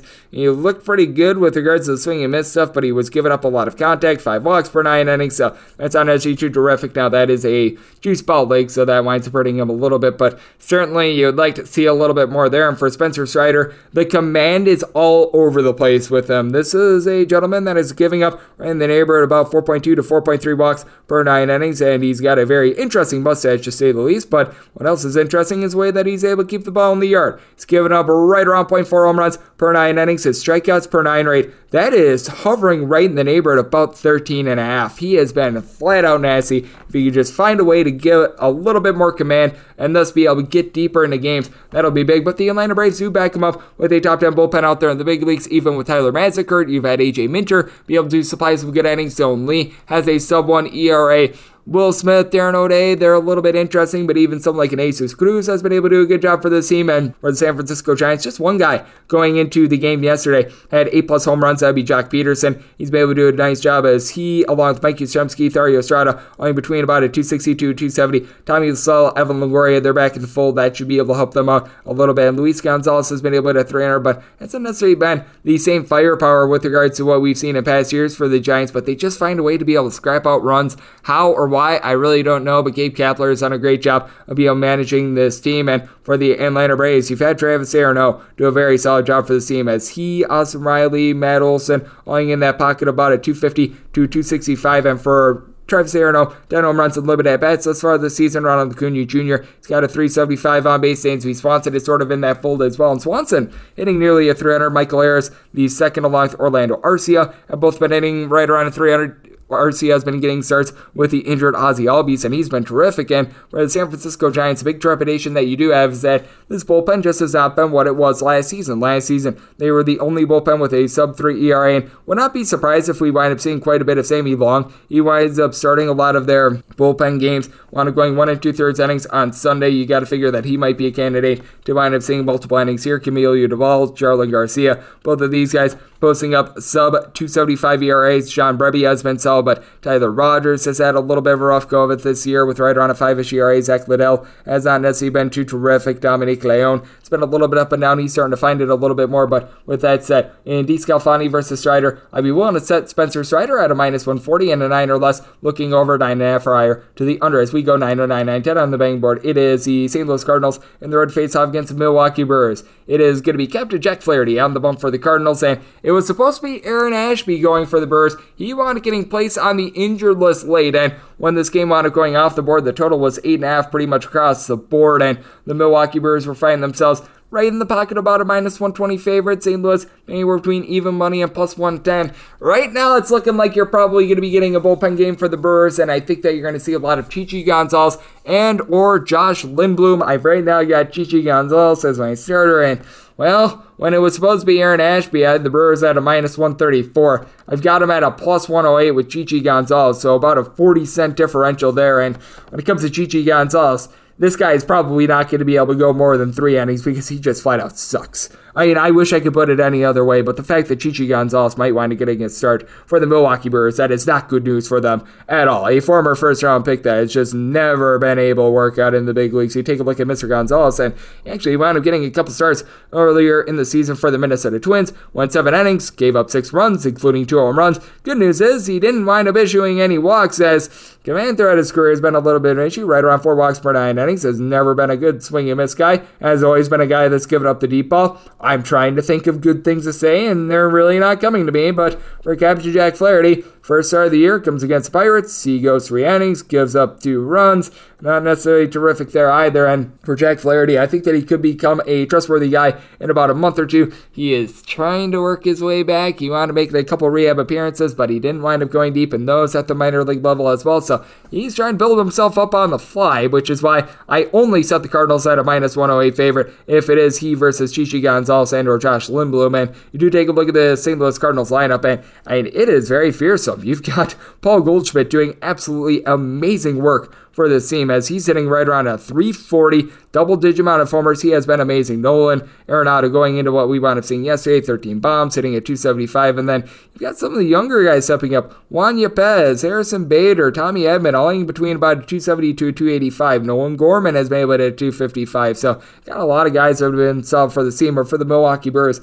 In their starting lineup yesterday, you had one guy hitting above a 255, and that'd be Omar Narvaez. Now, Hunter Renfroe has been able to figure it out. He, Rowdy Tellez, Willie Adames all have 11 plus home runs for this team, and all these guys, other than Adames, are hitting at least a 250. Andrew McCutchen has worked his way up to a 245 batting average. Christian Yelich is in that pocket as well. Yelich certainly not looking like the former MVP, but it's looking a little bit better. And for the Brewers, they do not have Josh Hader back in the fold, so if they do wind up having a lead late, he's able to protect it for him. That is absolutely massive. He was on the paternity list last week. Obi Milner has been able to do a solid job out there in the bullpen, but Trevor Kelly is right now rocking right around a 7-ish ERA. He has not necessarily been too terrific. Trevor Gott currently is on the fold for the team, and for the Cardinals, you take out the innings thrown by Albert Pujols along the Yadier Molina, and it's a halfway decent bullpen. TJ McFarland, along with Nick Wickren, have not been able to do a solid job this season, but Ryan Helsley, sub-1 ERA. Genesis Cabrera is able to give you multiple innings, sub-250 ERA. Giovanni Gallegos, after a rough start to the season, he has really been able to pick it up, $1.80 ERA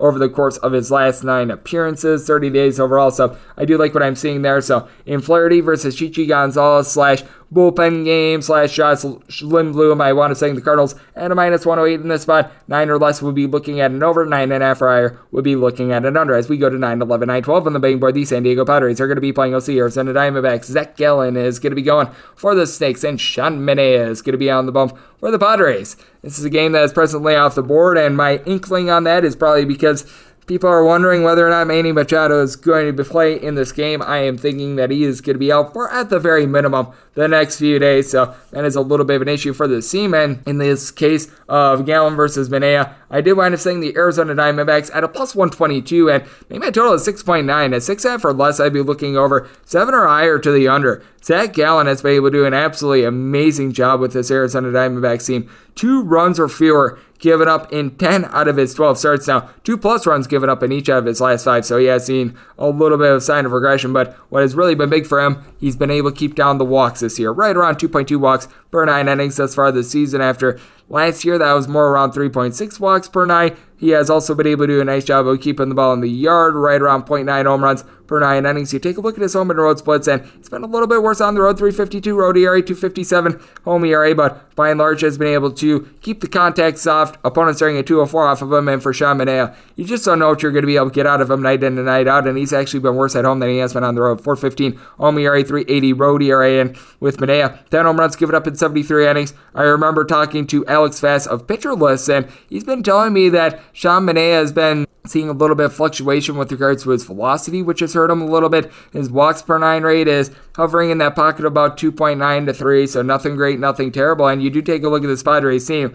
Without Manny Machado in the fold, you really don't have too many guys able to supply too much boom. You've got one guy in the starting lineup from yesterday that was sitting above a 258, and that would be Eric Hosmer, other than Noah Mazara, just because Mazara hasn't had a lot of at-bats, but I will say in his 49 at-bats, he's hitting a 327, but got guys like Austin Nola, Ha-Seong Kim, Trent Grisham, CJ Abrams, these guys hitting at 230 or lower. Now, I will say Jurickson Profar is hitting right around 250, he's found a way on base, and Jake Cronenworth, after he had a pretty ghastly bad start to the season, he all of a sudden has been able to pick it up over the last 15 days. He's been able to hit a 400 over the last 30 days, 400 on base. So that has been big for the team. For the Arizona Diamondbacks, they're averaging a little bit over 1.5 home runs per game on the road. That is number 2 in the big leagues to only the Philadelphia Phillies. And Christian Walker is a big reason why he's been able to supply 8 home runs on the road thus far this season, 18 home runs overall. Now, he's hitting at the Mendoza line of 200, but all of a sudden, this team has been able to find guys are able to get on base. Alec Thomas is hitting at 275. Ketel Marte has been a little bit banged up, but Josh Ross, Dalton Varsho, all in between about a 240 to a 255. David Peralta has seen a little bit of an uptick in his numbers as well. Varsho and Peralta both between 8 and 9 home runs. And then you saw Buddy Kennedy get a grand slam on Father's Day for his first career home run, up-and-comer that I think is going to be able to do a solid job for this Diamondbacks team. Now, the game that you always play with the Diamondbacks is that this bullpen stinks. A bottom 8 bullpen in terms of ERA. Joe Tipley has been amazing. Sub-1 ERA, but Noah Ramirez is right around a 5-ish ERA. Sean Pop and Kyle Nelson, you're able to trust in them. You're unable to trust in J.B. Wendelken along with Caleb Smith, though. And for the San Diego Padres, a little bit touch and go with them as well. Taylor Rogers has 20-plus saves thus far this season, and Nabel Crisman has been able to show the ability to be able to give you multiple innings. Adrian Morejon, jury's out a little bit on him as to what he's going to be able to provide you. Craig Salmon has had a little bit of up-and-down season, though I will say, for Craig Salmon, you take a look at what he's been able to do recently, and he's been able to round into form just a little bit more, but certainly has been an up-and-down year for him. So, in the case of Gallen versus Sean Manaea, figuring that we're going to be without Manny Machado, wound up setting the Padres minus 122 and 6.5 or less, looking at an over 7 or higher to the under. 913, 914 on the betting board. It is the New York Yankees on the road facing off against the Tampa Bay Rays. Looks like it's going to be a bullpen game with Josh Fleming featured for the Tampa Bay Rays, which is why this game is off the board. And Nestor Cortez is going to be on the bump for the Yankees. With no numbers up, I had to create my own, and with it being most likely Josh Fleming and the bullpen of the Rays, wound up setting the Yankees at a minus 148 in this spot with Nestor Cortez. I do have a little bit of a fear that he's going to get figured out a little bit more. He's been relying a lot upon manipulation and timing, but I mean, the guy has been flat out terrific. Other than really that start against the Minnesota Twins a week or two ago, this guy has been dealing .94 ERA, 6 home runs given up in 69 and 2/3 innings. His strikeouts per 9 rate is just below 10. Even on the road, 236 road ERA, so he's been able to do a nice job there. And on top of that, he's given up right around 2.2 to 2.3 walks per 9 innings, so he's done a great job of being able to hold down the fort, and he's going up against the Tampa Bay Rays team that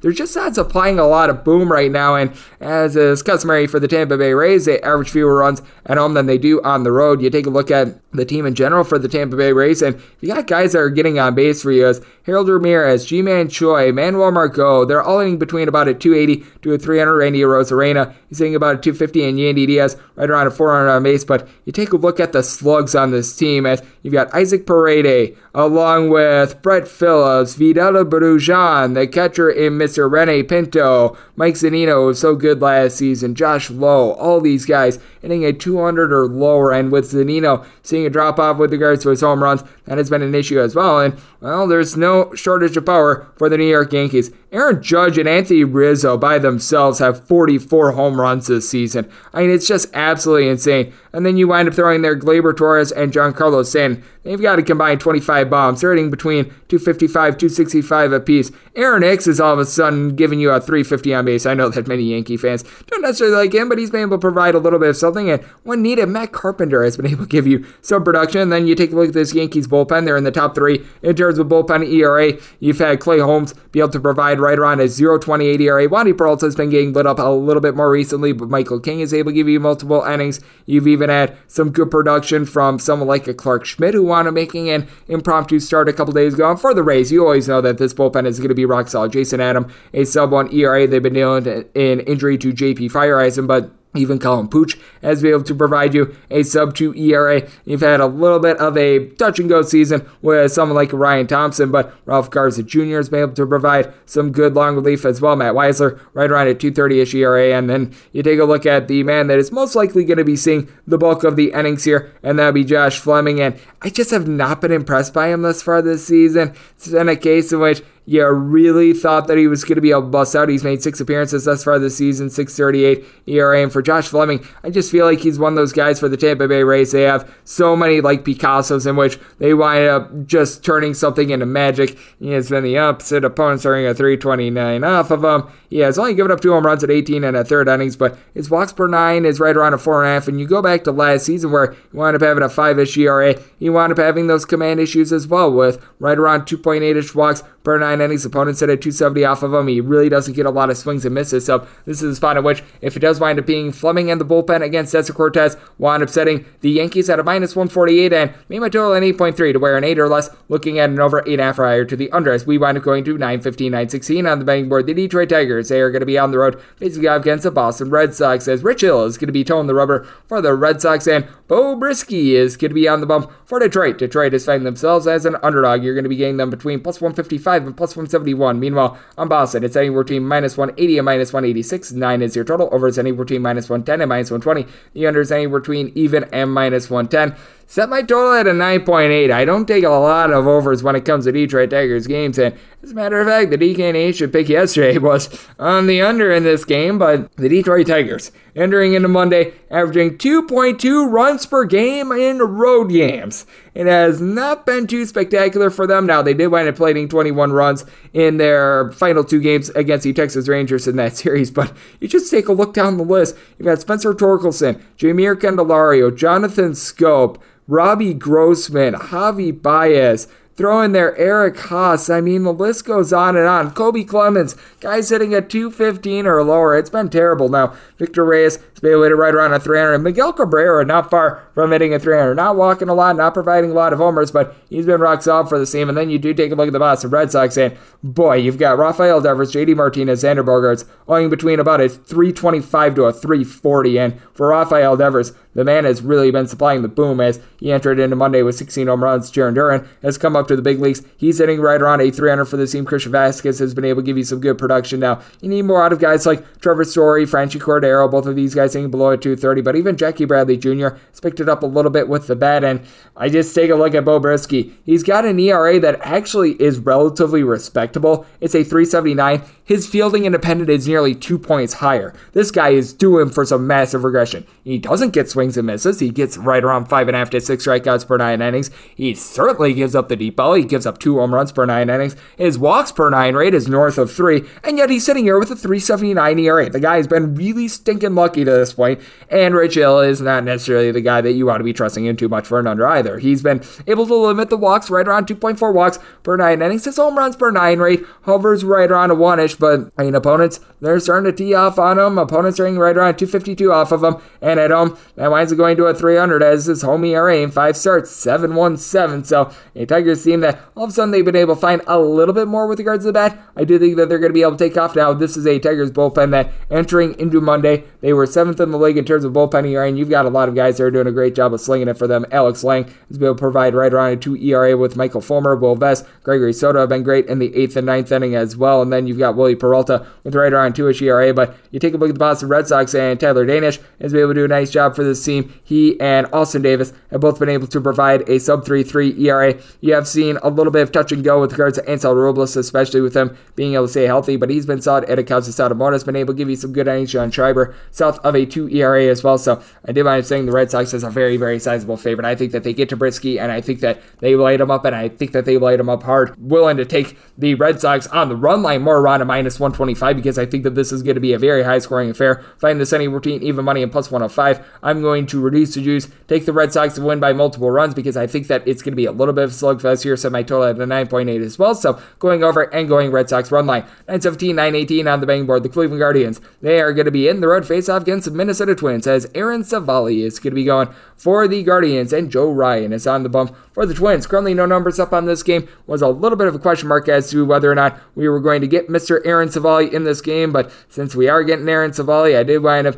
making this the Twins minus 167 on the money line, minus 113 if you're looking to lay a run and a half, and set my total at 7.9, which means 7.5 or less, I'm going to be looking at an over, and an 8 or higher, going to be taking a look at an under. And with Joe Ryan, he's been able to do a nice job of being really a steady guy. He doesn't necessarily do one thing great. He doesn't have some ridiculous strikeouts per 9 rate. He doesn't have some ridiculous walks rate as he gives up right around 2.9 walks per 9 innings, a little bit under a home run per 9. His strikeouts per 9 rate, it's right around an 8.5. He just does everything relatively well. He finishes his pitches, he executes, he keeps the ball in the yard. That's all that you can ask out of him. Home ERA of a 3, 267 on the road. So, I mean, fairly consistent from ballpark to ballpark. And then you take a look at Aaron Savali, and it has been going not so great for him. He did wind up doing a solid job in his last rehab appearance. He got 7 strikeouts in 4 2/3 innings for Columbus, and I believe that he wound up giving up an unearned run or something like that. So he actually looked really good in that spot. But you take a look at Aaron Civale, just throughout his career, he's never been able to get swings and misses. He's been relying a little bit on soft contact, and he hasn't induced that this year. 6 home runs given up over the course of 31 innings. Opponents overall, they're hitting a 297 off of him, and you just take a look at him on the road this year in 4 starts, a 12 ERA in 15 innings. It's not too terrific. Now you go back to 2021 and he wound up having a 3.03 road ERA, but last year he wound up getting really lucky. He wound up giving up 23 home runs and earned 24 1/3 innings, and yet had a 3.84 ERA and a 12-5 record. That just did not wind up adding up, and he is right now paying for those sins. Now you take a look at the Cleveland Guardians, and their bullpen has been lights out. You've been able to have some very good pitching from Emmanuel Clase. He is just absolutely nasty. Aniel De Los Santos, sub-3 ERA. Eli Morgan, same integers. Pair of failures as starters have gone to the bullpen. They have been terrific. And for the Cleveland Guardians, they're the team that strikes out the least on a per at-bat basis out there in the big leagues, and you've got a guy by the name of Jose Ramirez who has been absolutely supreme for this team. Now, he has been dealing with a little bit of a thumb injury, but should be able to come back in this game. 300 batting average. He currently is second in the league in RBI, 16 home runs, so that has been incredible. But a lot of his home runs, they become 2- and 3-run shots because guys behind him are able to get on base. Oscar Gonzalez, he's hitting at 340 for this team, and then you take a look at Josh Naylor, Andres Gimenez, Stephen Kwan, all these guys in between a 340 to a 355 in terms of their on-base. Gimenez, 300 batting average. Richie Palaceros has been able to hit right around 290. Owen Miller sitting at 260. Amid Rosario, 265. So, the list goes on and on. And then take a look at the flip side for the Minnesota Twins. Byron Buxton, when fully healthy, has been terrific. There was a stretch in the month of May that he wasn't healthy. He wound up having 3 hits in a combined 12 games. You take a look at him, and he's getting a home run every about 10.5 or so at bats. Had a little bit of a tough series against the Arizona Diamondbacks. Had to miss one of those games, but that said, 19 bombs. He's been able to do a solid job of being able to hit right around about a 233, which, like I said, much of that was due to that bad stretch that he wound up having in the month of May. Here in June, he's hitting at 300. This is more of the Byron Buxton that we all know and love. Luis Arias, he's been able to do a great job getting on base. He's hitting at 360 for this bunch. Ode Polanco has been a little bit up and down. He's hitting at 245. Looks like he's probably going to be out for this game as well, as he wound up getting placed on the injured list about a week or so ago. But you still got Carlos Correa hitting at 295. And for the bullpen, a little bit topsy-turvy for the Minnesota Twins. You've got guys like a Jarrell Cotton and Yohan Duran, who you're able to rely upon. Both of these guys, sub 275 ERAs. Emilio Pagano is back at full, but Ty Duffy, it's not been great. North of a 5 ERA for him. Joe Smith is starting to regress. Caleb Thielbar, there's no trusting in him whatsoever. So this is a spot in which I did wind up saying the Minnesota Twins at a pitcher-friendly ballpark at minus 167 on the money line, plus 113, laying a run and a half, and 7.5 or less, looking over 8 or higher to the under as we go to 919, 920, and the DK Nation pick as the Toronto Blue Jays are on the road facing off against the Chicago White Sox. Still in cease and desist is going to be going for the Southsiders, and Kevin Gausman is going to be on the bump for Toronto. Toronto is between a minus 125 to a minus 130 favorite, and if you like the Sox, you're going to be getting them between plus 110 and plus 120. 8.5 to 9 is your total on the 9. Under is minus 120, and the over is even. On the 8.5, over is anywhere between minus 120 and minus 130. The under is anywhere between even and plus 110. It doesn't matter if you've got an 8.5 or a 9. I'll be writing this up, whether it be an 8.5 or a 9, looking at late night line movement, but I set my total at 7.2. I'm taking a look at the under in this spot with the DK Nation pick, and I am willing to lay up to a minus 135 with the Blue Jays because you take a look at Gausman, and his fielding independent is right around 0.75 points lower than his ERA, which is still relatively low at a 3.21. He's given up just 2 home runs in 73 innings thus far this season. Strikeouts per 9 rate is 10. His walks per 9 rate is hovering right around a 1.4, so this guy's been masterful, and if Dylan Cease can just rein it in with the walks, he's got himself a very nice future, as he's given up 4.5 walks per 9 innings, but he's been going over his strikeout prop consistently all season long. I believe 8 out of his last 10 starts he's wound up going over. He had a little bit of a tough time at home. He wound up having a bad start against Boston Red Sox and the New York Yankees at home, but by and large, 291 ERA. That strikeouts per 9 rate is hovering right around 12. Opponents are a 224 off of him. He's given up 5 home runs in 65 innings, so he's been able to do a nice job now for the White Sox going into what we wound up seeing on Monday. This team had been able to score 4+ runs in 6 out of their last 8 games, and it does feel like they're starting to figure things out a little bit more, as they had a very bad start to the season and Do note that they always hit lefties better than righties. Against left-handed pitching, they hit nearly a 300. That drops by between 60 and 65 points when they wind up going up against a right-hander, and they do now have Tim Anderson back in the fold. He's hitting at 360 for this team. Andrew Vaughn has been able to 320. He's been able to supply a little bit of power and 30 RBI, and Luis Robert right around 290. Still have a couple guys towards the bottom, like an Adam Engel, Josh Harrison. They need to figure it out, but Jose Abreu, AJ Pollock over the last 30 days, these guys are hitting above a 300. They've been able to hit over a 260 for the season. And for the Blue Jays, after they wound up having a little bit of a rough go of it with their bats, all of a sudden they are back. Flagler Jr., George Springer, along with Bo Bichette, throwing their Remy Tapia, owing between about a 255 to a 265 with Flagler Jr. He's been able to supply 17 bombs thus far this season. Springer 13. Alejandro Kirk, he's hitting above a 300 for the team as well. Santiago Espinal has been able to get on base, and you do run the risk with both of these bullpens. As the Blue Jays, they don't have a lot of guys they're able to rely upon. Adam Simber, a sub-2.5 ERA. Yimi Garcia has been able to pick it up along Tim Meza, but Trent Thornton, now north of a 4 ERA, has really been going badly for Trevor Richards. I think that he has been either DFA'd or he is on the injured list, because I knew he was posting up at 6 ERA. He was a gas cannon for the Chicago White Sox. Joel Kelly has been absolutely terrible for this team. Liam Hendricks is currently dealing with a little bit of an injury. Jimmy Lambert is right now seeing innings for this team. That's not too great. You have been able to have Kendall Graveman do a terrific job for this team, in my opinion. Jose Ruiz, he has had a rough go of it this season with a 5 ERA himself, so it certainly is a little bit of a roll of the dice there, but I do think that Dylan Cease, Kevin Gausman, both going to be able to come out, both going to be able to tame sort of these offenses here, so I did wind up saying my total very low at 7.2. I'm looking at the under. I think both these guys keep the ball in the yard, and with the Blue Jays, wanted to lay up to a minus 135, so looking Blue Jays, and with the DK Nation pick, the write-up is going to be on the under, 921, 922 on the betting board. The LA Angels are going to be playing against the Kansas City Royals, as John Heasley is going to be on the bump for the Royals, and Reed Detmers is going to be on the bump for LA. LA is finding themselves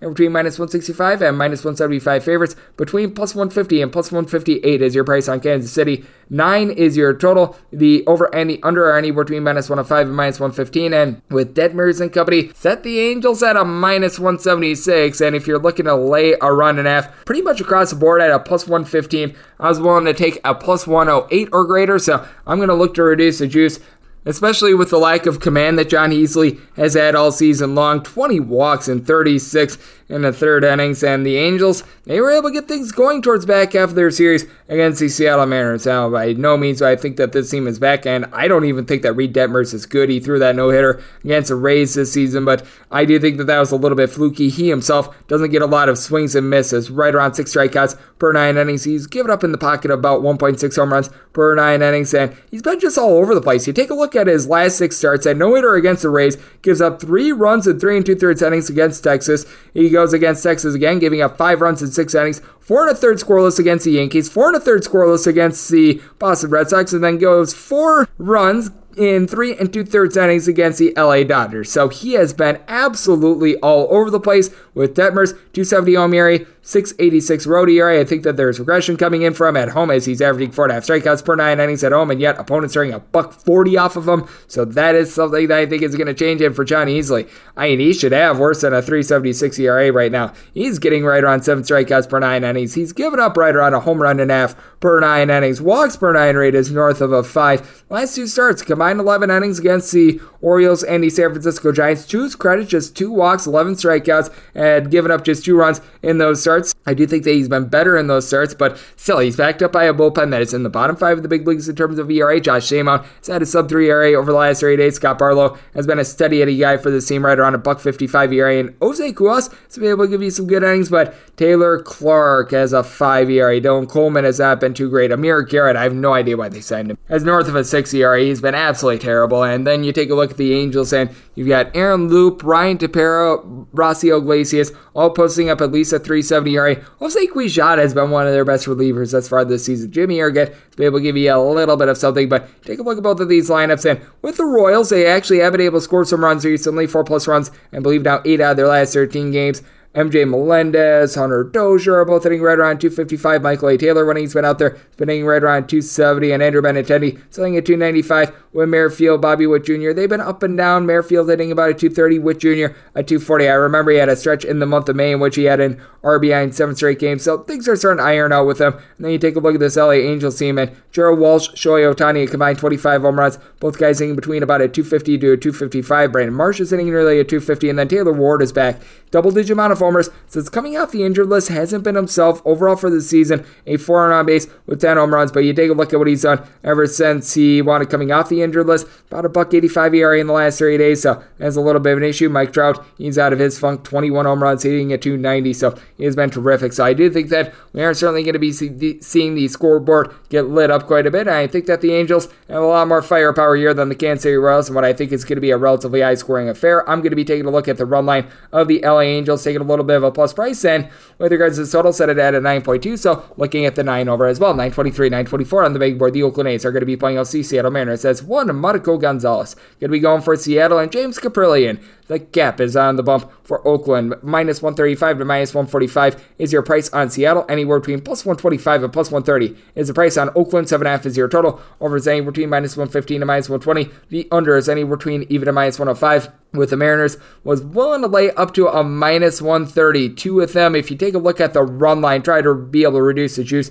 you're able to find it right now at the Westgate at a plus 135. I was willing to take anything of a plus 143, so that's out for me. But if you're looking more at DraftKings, you're finding minus 140 on getting a run and a half with the Oakland A's, and I'd be willing to lay actually a minus 145-ish on this. So as of current numbers, I'm going to be waiting on this overnight because we did wind up seeing the Mariners open up more around a minus 145, and they are dropping. I'm actually seeing them now at a minus 133, but at current numbers, I'd be looking at Oakland being able to get a run and a half at right around a minus 140. That said, it does look like this is going to fit into me being able to play these Seattle Mariners, so I'm going to be waiting overnight on this. But with that said, with the total set it at a little bit over an 8, I'm going to be taking a look at the over, and for James Caprillion, just has not necessarily been the world's greatest season for him. 6.31 ERA, 0-4 record. He's given up over 2 home runs per 9 innings. He's not getting a lot of swings and misses, right around 6.5 strikeouts per 9 innings. Walks per 9 rate, hovering right in the pocket about 4. That's not good. And for Marco Gonzalez, this is a guy that has always been prone to giving up the deep ball, and shock, surprise,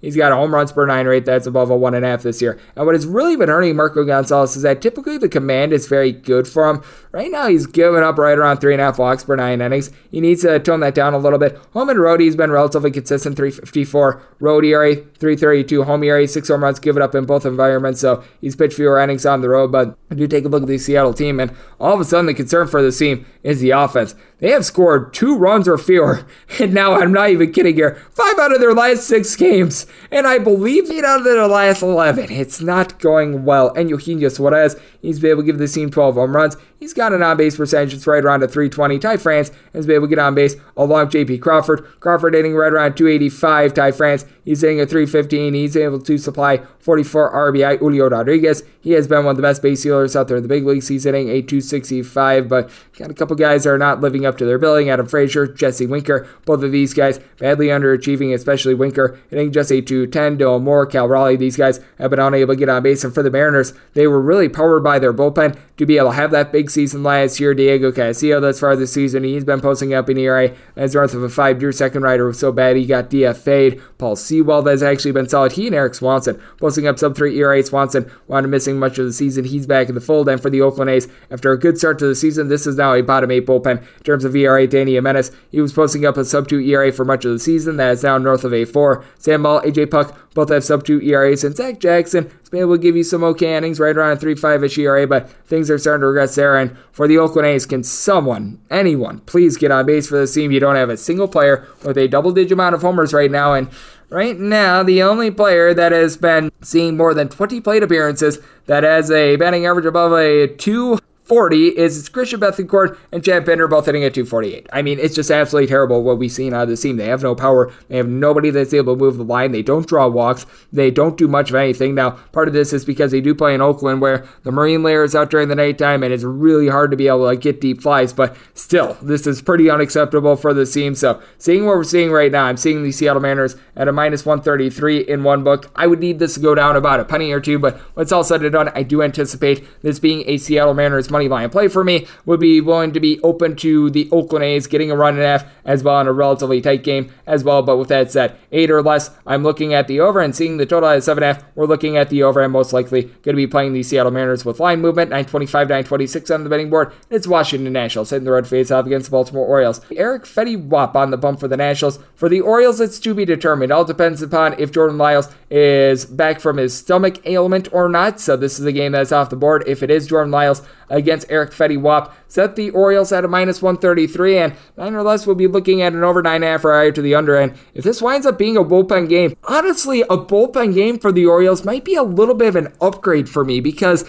with the Baltimore Orioles, they've got a top 5 bullpen in terms of ERA. You take a look at all these guys, and I continue to think that there's going to be a regression with them, maybe because I'm a moron, but with that said, I mean, you've right now got Nick Vespi, Jorge Lopez, throw in there Felix Bautista, Cionel Perez, Dylan Tate, all posting up a $1.95 ERA or better. I can't think that this lasts the entire season, but these guys have been flat out terrific for this team. Even Joey Krebo has been able to give you some good innings, except for Jordan Lyles.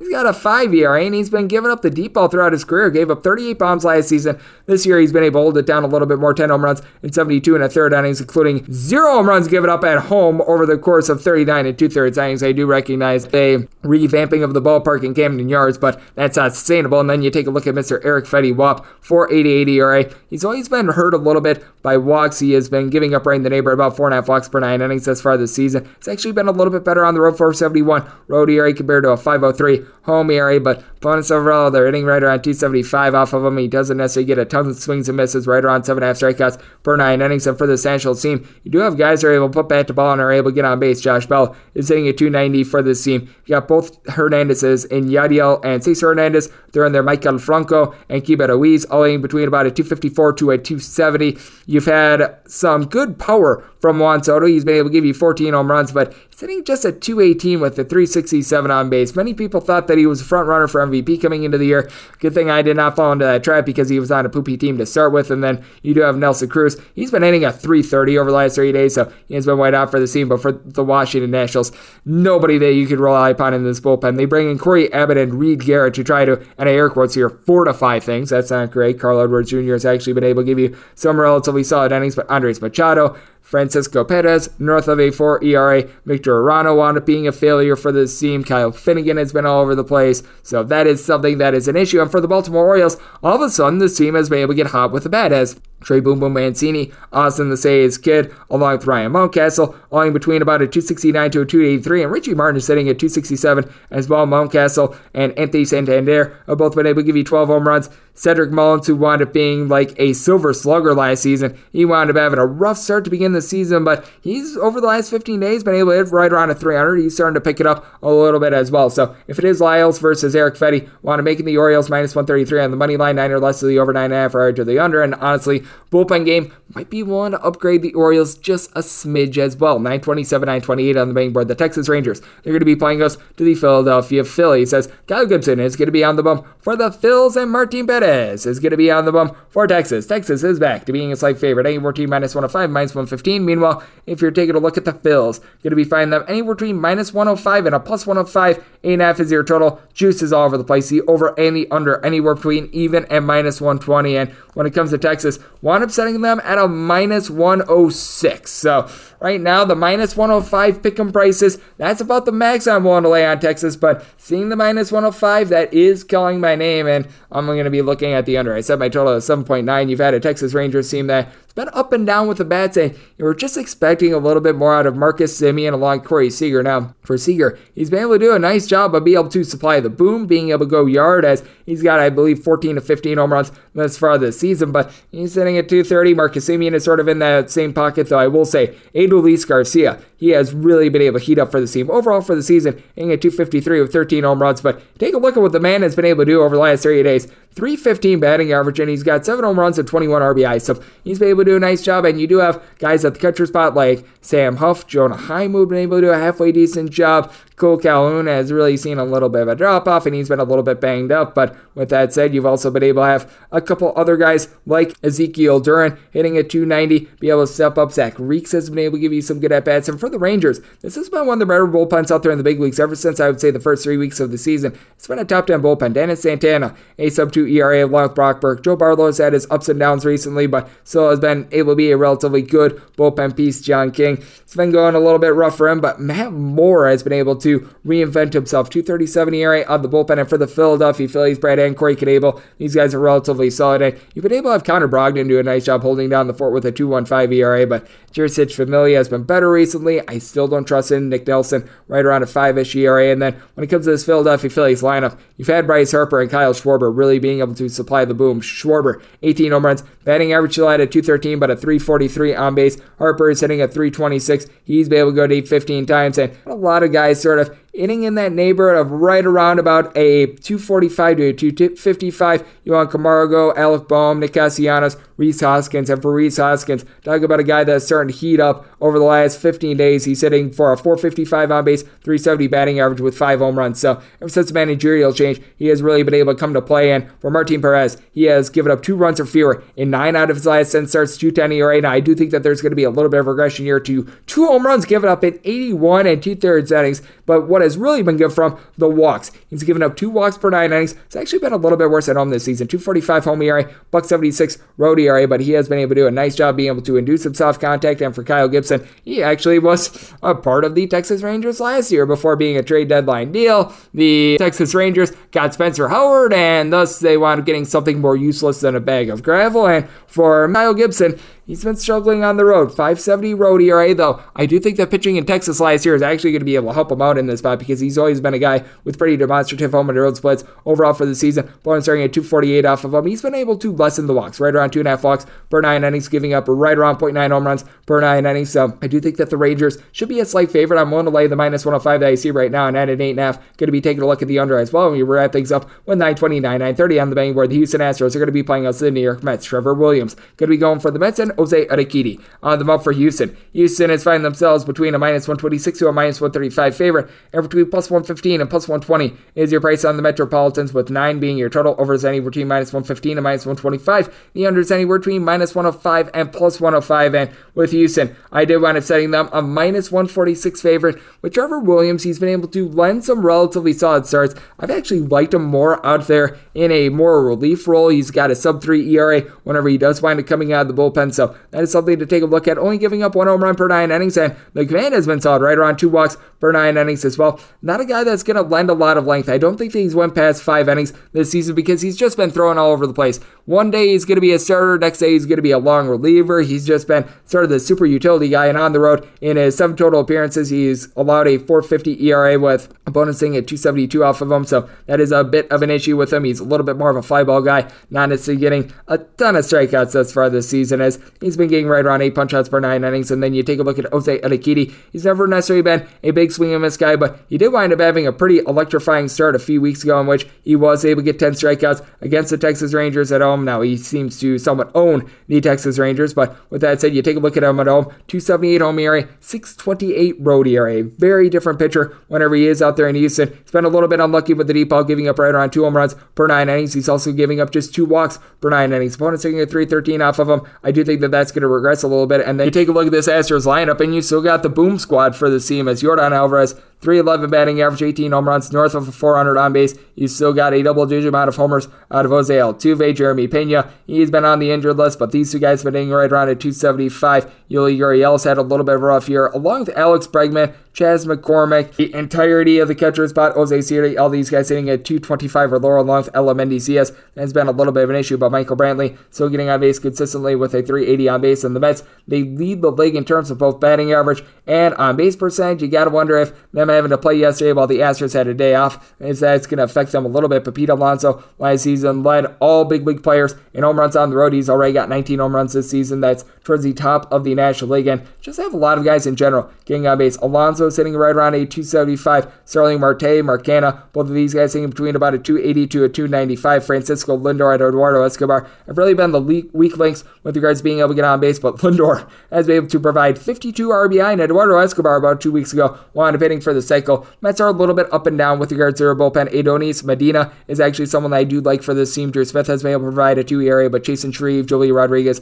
they've had ups and downs with Edwin Diaz being a good closer. And for the Astros, number one team in terms of bullpen ERA, I do think that there's going to be a little bit of regression with Ryan Stanek posting up a sub-1 ERA. Rafael Montero, it's been a little bit more rough recently, but he still has right around 2-ish ERA. Ryan Presley, one of the best closers that you're going to find out there in the big leagues. Phil Maton has been relatively solid for this team as well, so it is a spot in which I'm going to be willing to take the Astros here. Making them a minus 146 favorite, and I did want to make this total an 8.8. Houston has played over 2/3 of their games to the under because the bullpen has been so good, and Jose Urquidy, he's been able to perform very well at home, and the Astros offense seems to be down a little bit. So looking at the under and looking at the Astros, and now we'll wrap things up for the Tuesday edition of the Baseball Betting Show, now part of the VSiN family of podcasts. A big thanks to Jeff Parles over here at VSiN for joining me in the last segment. If you do like what you're hearing from this fine podcast, the Baseball Betting Show, you're able to subscribe wherever you get your podcasts, Apple Podcasts, Google Play, Spotify, Stitcher, and TuneIn. If you've got a question, comment, segment idea, whatever you for this podcast, you do have one of two ways to be able to those in. First one is my Twitter timeline at @unit_D1. Keep in mind, letter CM, name does not matter. So as per usual, please send these into the timeline. Any other ways, find an Apple Podcast review. If you rate this podcast 5 stars, it is very much appreciated. From there, you're able to find whatever you'd like to hear on this podcast. Find that 5-star review coming at you guys every single day throughout the baseball season, and that means I'm coming at you once again tomorrow. Thank you so much for tuning in.